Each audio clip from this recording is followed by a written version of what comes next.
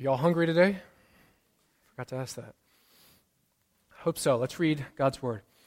While they were still talking about this, Jesus himself stood among them and said to them, "Peace be with you." They were startled and frightened, thinking they saw a ghost. He said to them, "Why are you troubled, and why do doubts rise in your minds? Look at my hands and my feet. It is I myself. Touch me and see. A ghost does not have flesh and bones, as you see I have." When he had said this, he showed them his hands and feet. And while they still did not believe it because of joy and amazement, he asked them, "Do you have anything here to eat?" They gave him a piece of broiled fish, and he took it and ate it in their presence. He said to them, "This is what I told you while I was still with you. Everything must be fulfilled that is written about me in the law of Moses, the prophets, and the Psalms." Then he opened their minds so they could understand the Scriptures. He told them, "This is what is written. The Messiah will suffer and rise from the dead on the third day, and repentance for the forgiveness of sins will be preached in his name to all nations, beginning at Jerusalem. You are witnesses of these things. I am going to send you what my Father has promised, but stay in the city until you have been clothed with power from on high." When he had let them out to the vicinity of Bethany, he lifted up his hands and blessed them. While he was blessing them, he left them and was taken up into heaven. Then they worshipped him and returned to Jerusalem with great joy, and they stayed continually at the temple, praising God. The word of God for the people of God. Thanks be unto God. You may be seated.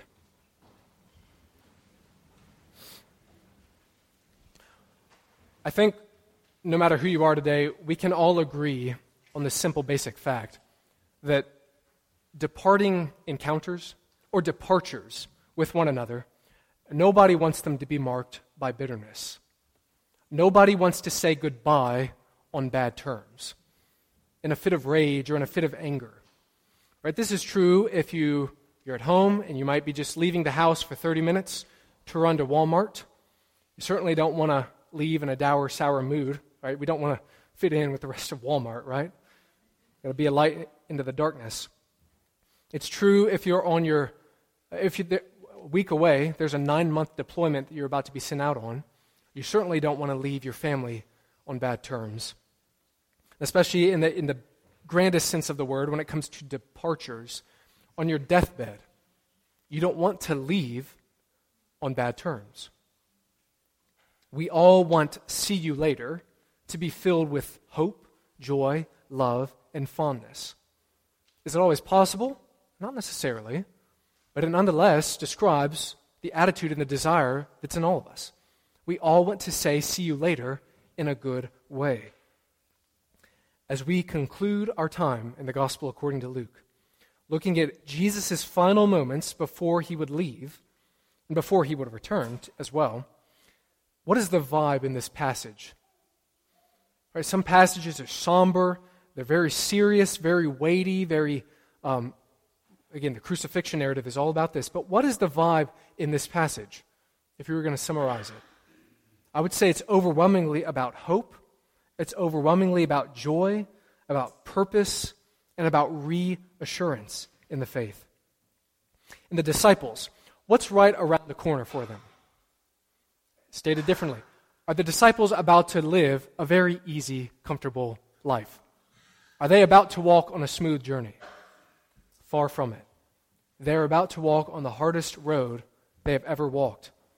But before they take that first step of discipleship, of obedience to the Lord, what does Jesus do here?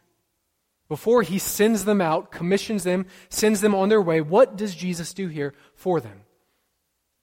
He gives them peace. Why does he do that?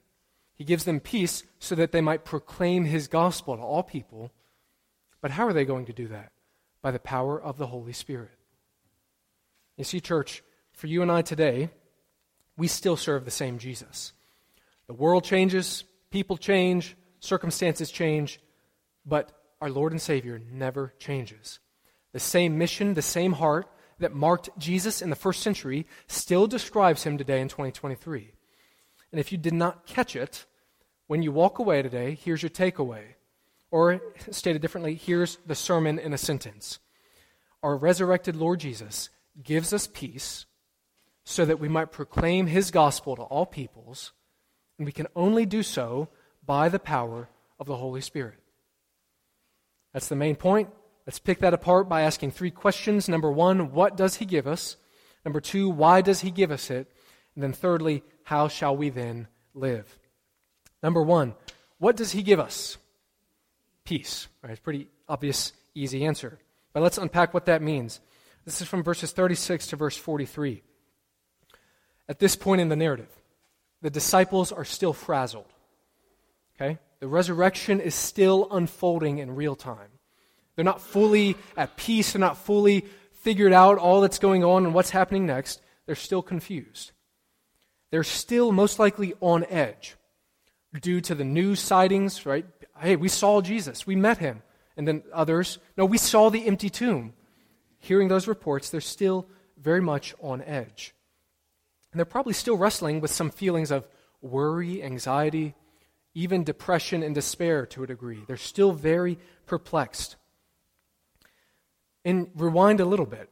3 days ago, what was their last encounter with Jesus like? Asked differently, did they leave, did they depart on good terms? Think about Good Friday. They did not. Not on the part of Jesus, of course. It's on the part of the disciples. Right? Because what did they do? They abandoned him. They denied him. They betrayed him. That's how they left the scene. So they did not in any way leave on good terms. Very horrible, bad terms. And then, as we see in the text, while they were still talking about this, Jesus himself stood among them and said to them. So Jesus miraculously appears before them. And what were the first words out of his mouth? Peace be with you. It's easy to run over that kind of fast and not really take note of what's going on. Do you just remember the last time they met each other? They were with each other face to face. The first words out of Jesus' mouth are, peace be with you. He doesn't look at Peter with a furrowed lip. He doesn't look at Thaddeus and bring up all the sins and all of his mistakes. He doesn't do the same with Andrew and it put a guilt trip over his head. Like, how dare you betray me? You all should know better. He doesn't do any of that. Instead, he speaks a word of peace to them, a word of peace over them. The Prince of Peace speaks a word of peace over his frail followers. And this is a nice bookend to how the Gospel of Luke opened up. Think about the Christmas account.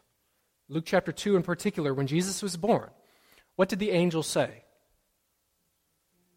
Glory to God in the highest, and on earth peace to those with whom his favor rests. Jesus came in peace. He came to preach peace, and now, the very ending of the book, Jesus is declaring a word of peace over his followers. This is a beautiful, tender demonstration of our Savior's love. You might be wondering, what kind of peace, though? Peace, love, joy, these are words that we throw around all the time. The world uses these terms. What is Jesus talking about? What is God's word talking about? Well, I think there's 2 layers of peace going on here, 2 dimensions of it. In the immediate sense, Jesus is encouraging them, giving them peace through his physical presence. Okay, Jesus had just been murdered. Their rudder in life, if you will, is gone. The disciples are now directionless. They are hopeless. They don't know what's going on. But now, Jesus is physically back. And that seems to be the point of the passage here, because you see verse 37 and following. What does Jesus stress? I'm really here. I'm not a ghost. Look at my hands. Look at my feet. Give me something to eat. Right? I'm a real person. I'm physically here in front of you. So he gives them peace in that sense, in the immediate sense. But if you just had a knock-em sock-em fight with somebody, with a loved one, you part ways with them, and then sometime later you're reunited, you're with each other face to face, is that necessarily good news?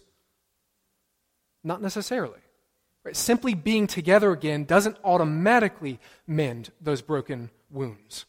That's part of it. It's nice to see that he's back physically, but in another deeper sense, Jesus is speaking peace over them in that, hey, I'm back.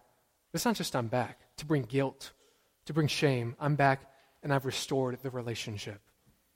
I've come to give you peaceful fellowship with me so that you can have peaceful fellowship with God Almighty. He warmly and tenderly embraces them. And I'm reminded, reading this, I'm reminded of Jacob and Esau. Do you all remember that story, that account in the book of Genesis? Jacob and Esau, for those of you who may not know or unfamiliar with it, Jacob and Esau are twins. They were born, Isaac was their father, Isaac's father Abraham. So Abraham, Isaac, Jacob, and Esau, twin brothers. Esau is the older brother, the firstborn. Jacob is the younger. And also, he was also the littler one. He was smaller than Esau. And I don't want to retell the whole narrative, but basically, Esau and Jacob were feuding with one another. Jacob deceived his father. He stole Esau's birthright, the firstborn, right, the inheritance. He stole it from Esau, tricked him, deceived him, and they were on the run. They had split ways. They were no longer in close connection with one another.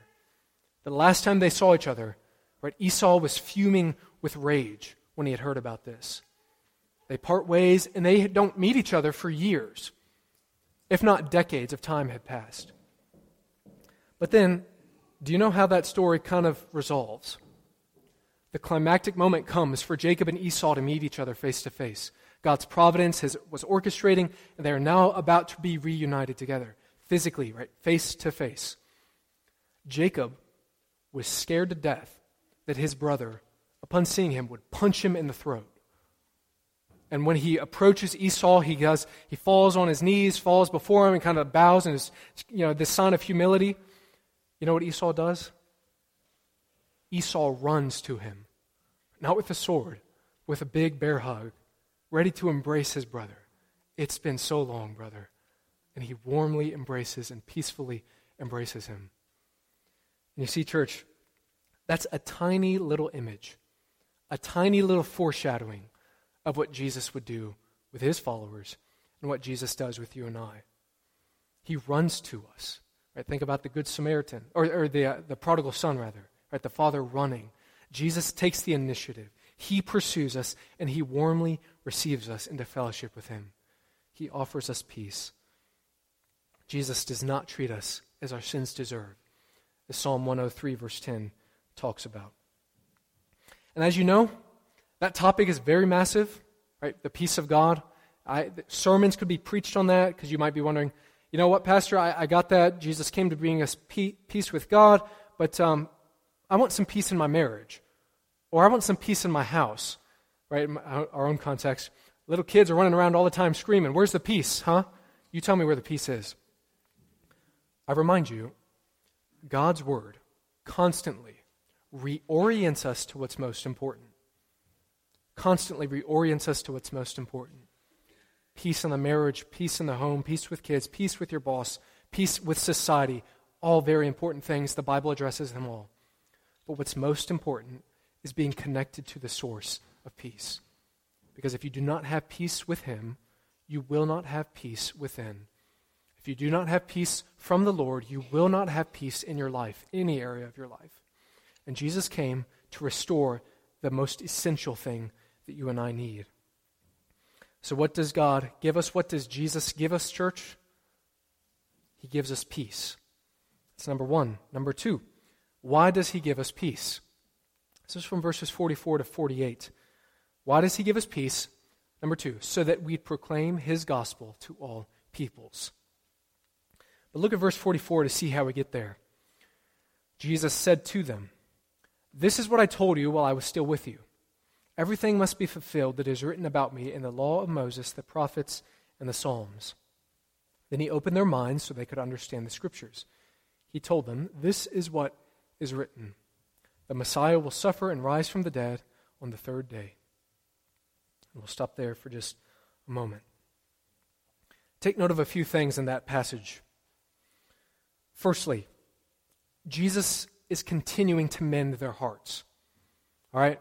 They see Jesus. He's back before them face to face. That doesn't automatically mean they're okay.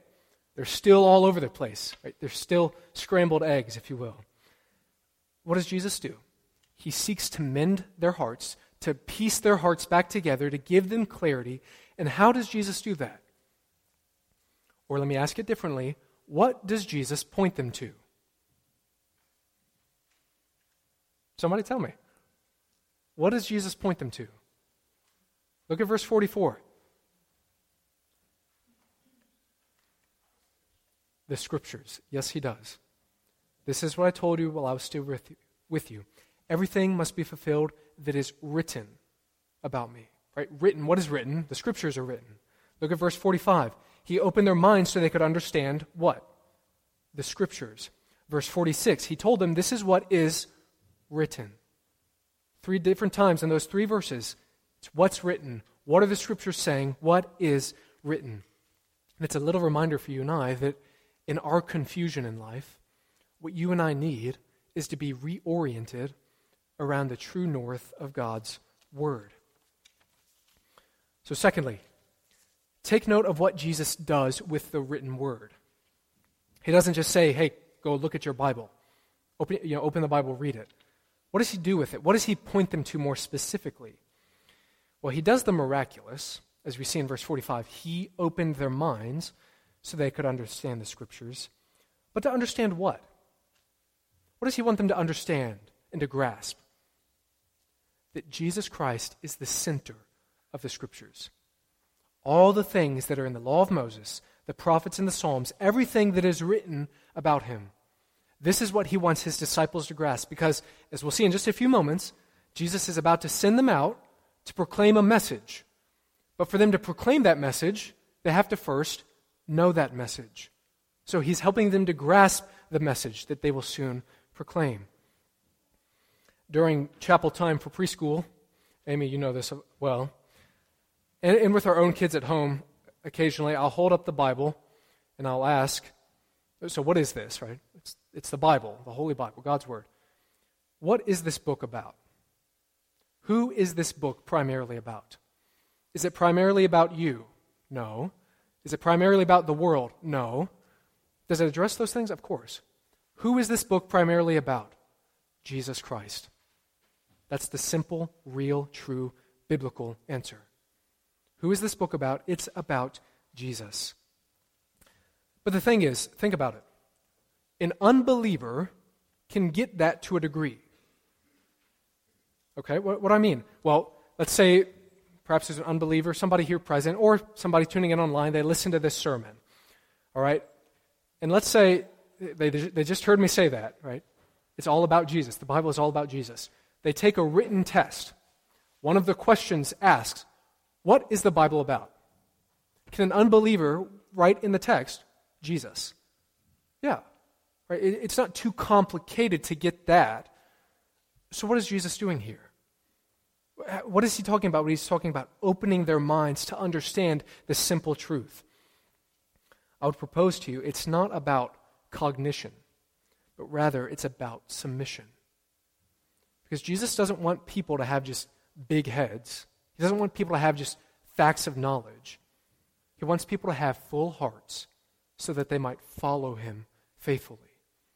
Jesus is opening their minds in a supernatural way to grasp that Jesus is the center, and then consequently, that they would then live supernaturally in submission to him.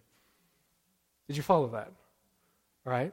It's about submission. That's what he's ultimately doing, opening their hearts, helping them to be humble and sensitive to the Word, but to be sensitive to Christ himself, who gives all the commands, who gives all the instructions from God's Word.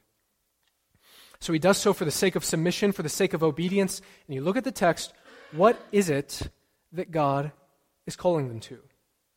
Or in other words, what is the aspect of obedience that is highlighted here? Is Jesus, again, to be plain, is he opening their minds so that they live pure lives with pure thoughts? Right here in the text. Is that the emphasis of obedience?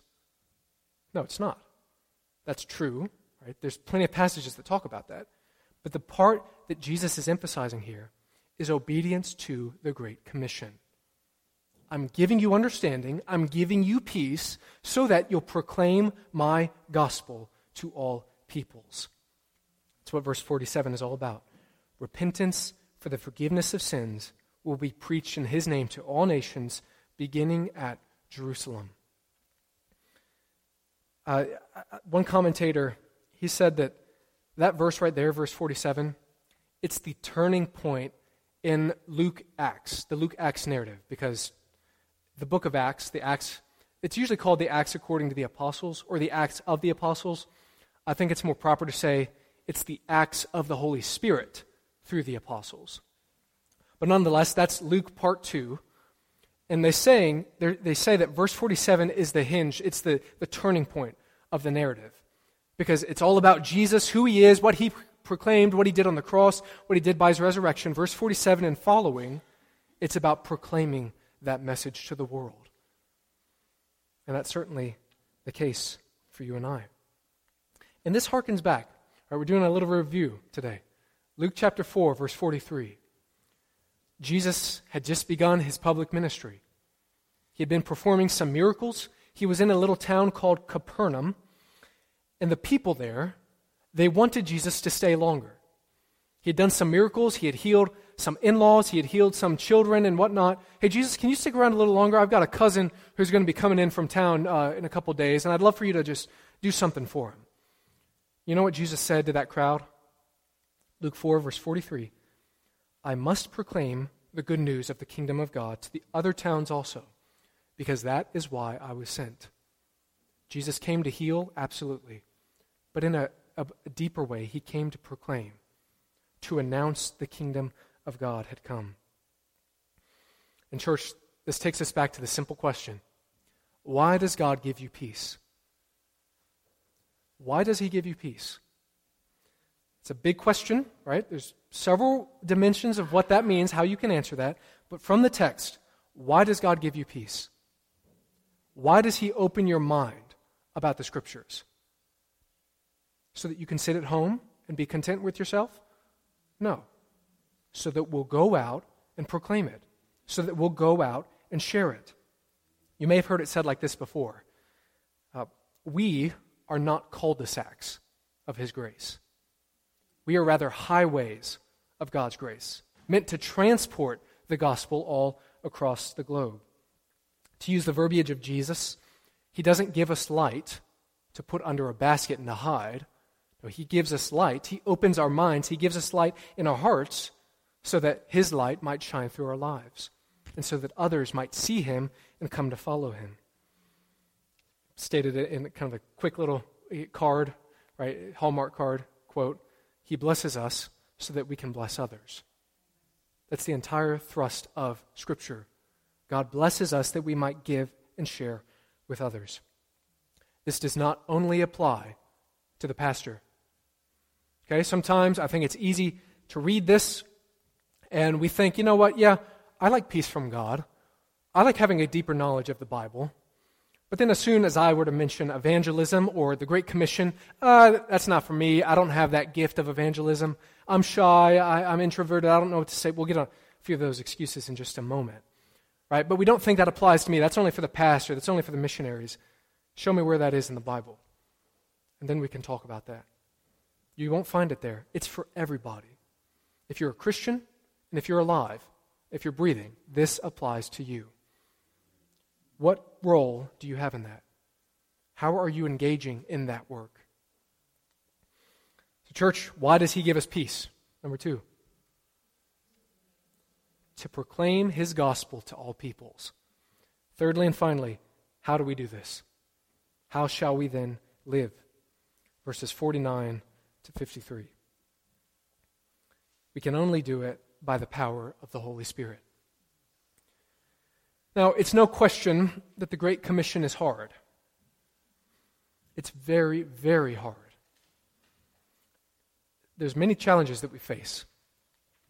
I looked up, I just Googled, why do we not share the gospel? Or why do Christians not share the gospel? Just to see what does the Google search show. A few reasons, certainly you identify with some of them.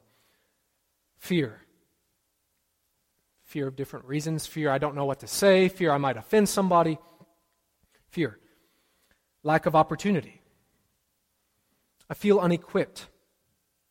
Frankly, and this is a scary one, I don't have an interest to. I don't really have a desire to. I'm too busy, too shy, I'm introverted. I don't want to be rejected. It's hard to bring this kind of stuff up with people. I don't want to be pushy. I don't want to offend people. God's word challenges us on each of those things. And if you zoom out even more, when you consider the cross-cultural context of what Jesus is talking about, right? Begin in Jerusalem, begin at home, begin with your own families, spread it to the nations. When you think about cross-cultural missions, that's extremely hard to do. To learn the language, to learn their customs, to learn their thought process, their categories of thinking. Being obedient is extremely hard. Amen to that one? Right? It's very hard to do, and frankly, I'll go a step further, it's impossible to do. It is the true mission impossible. And Jesus knows this. He's fully aware. He knows all things. So then, why does he give us this command? To shame us? To always hold over us? Oh, you'll never live up to this? Is that why he gives us this command? No. He gives us the impossible so that what? I can do all things through Christ who gives me strength. He calls us to do the impossible so that he can do the work through us, so that he can do the work through broken vessels. And this is the promise he makes in verse 48. You're witnesses of these things. I'm going to send you what my Father has promised. But stay in the city until you've been clothed with power from on high. And that's what Acts chapter 2 is. Acts chapter 2 is the fruition, the fulfillment of Jesus' promise or prophecy there. Because in Acts chapter 2, you fast forward a little bit, again in the story, God's people, some of them are gathered, and what happens? The Spirit of God descends upon them in power, in fire, and they go out and proclaim the gospel to many cultures, many different languages. They need the Spirit of God. As one of the newer songs go, one of the lyrics from it says, the church of Christ was born, then the Spirit lit the flame. Now this gospel truth of old shall not kneel, shall not faint. Have you all ever heard that phrase, God will never give you more than you can handle? God will never give you more than you can handle. That's simply not true.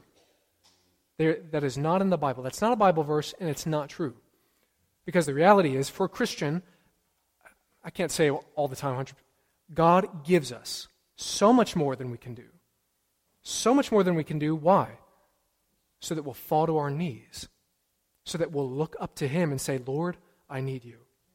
Give me the wisdom, give me the strength, give me the love, give me the patience, give me the grace. Give me what I need to be obedient to your word. I need you. I'm thinking, in context of today, the context of parenting, right? Insanely hard. He doesn't want us to do it by ourselves. He wants us to rely upon the power of the Spirit. And you know what Jesus said in John 14? In 15, in that whole upper room discourse, right? Jesus, this was the last meal, the last supper, the last moments of peace, relative peace, before the chaos of the crucifixion. Jesus is encouraging them. And even there, it's interesting, Jesus said, "Peace, my peace I leave with you, my peace I give to you." So again, he's giving them peace. But then also, he practically says, it's for your good. It's to your advantage. It's to your benefit that I'm leaving. Because I'm going to send my Spirit who's going to live inside of you. And I have one book at home. It's called Jesus Continued. It's by J.D. Greer, pastor in North Carolina. But it's a wonderful title, very intriguing. Jesus Continued, ... Why the Spirit inside you is better than Jesus beside you. And it's true, because that's what Jesus literally said. Right? It's better that the Spirit is here. It's better that I'm gone, because the Spirit can be with us everywhere. Part of your heavenly homework, if you want, read John 14. Who is the Spirit? What does he do? That's, again, a whole other sermon series right there. But brothers and sisters, I simply say this. You and I need the Spirit of God. We need the Spirit of God. Right? If you didn't know, I grew up in a Pentecostal charismatic background. And though I may not agree with a lot of specifics, expressions of how that may be manifested, the one thing I do appreciate that has been impressed upon my heart is the simple fact that those people in those camps, they at least acknowledge the Spirit's real. They acknowledge that he exists, right? It's a travesty that there are some churches that never mention him, that never pay homage to him, that never seek him, that never pray for his strength, because he is the third person of the Trinity, okay? We cannot live this Christian life without him. You cannot do it. We need him. We need to acknowledge him. We need to be aware that he is with us. We need to be submissive to him, right? We need to rely upon the Spirit of God. Brothers and sisters, this is the gospel according to Luke. And this is not the end of the story. As you know, it continues in the book of Acts. And if you want to know what happens after Acts, well, look around you right now. This is the continuation of that story that Jesus first began.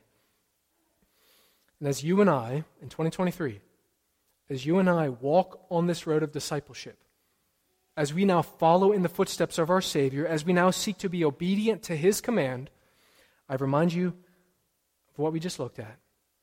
Our resurrected Lord gives us peace so that we might proclaim his gospel to all peoples, and we can only do that by the power of the Holy Spirit. This is the gospel according to Luke. Church, will you pray with me, and then let's close with the doxology.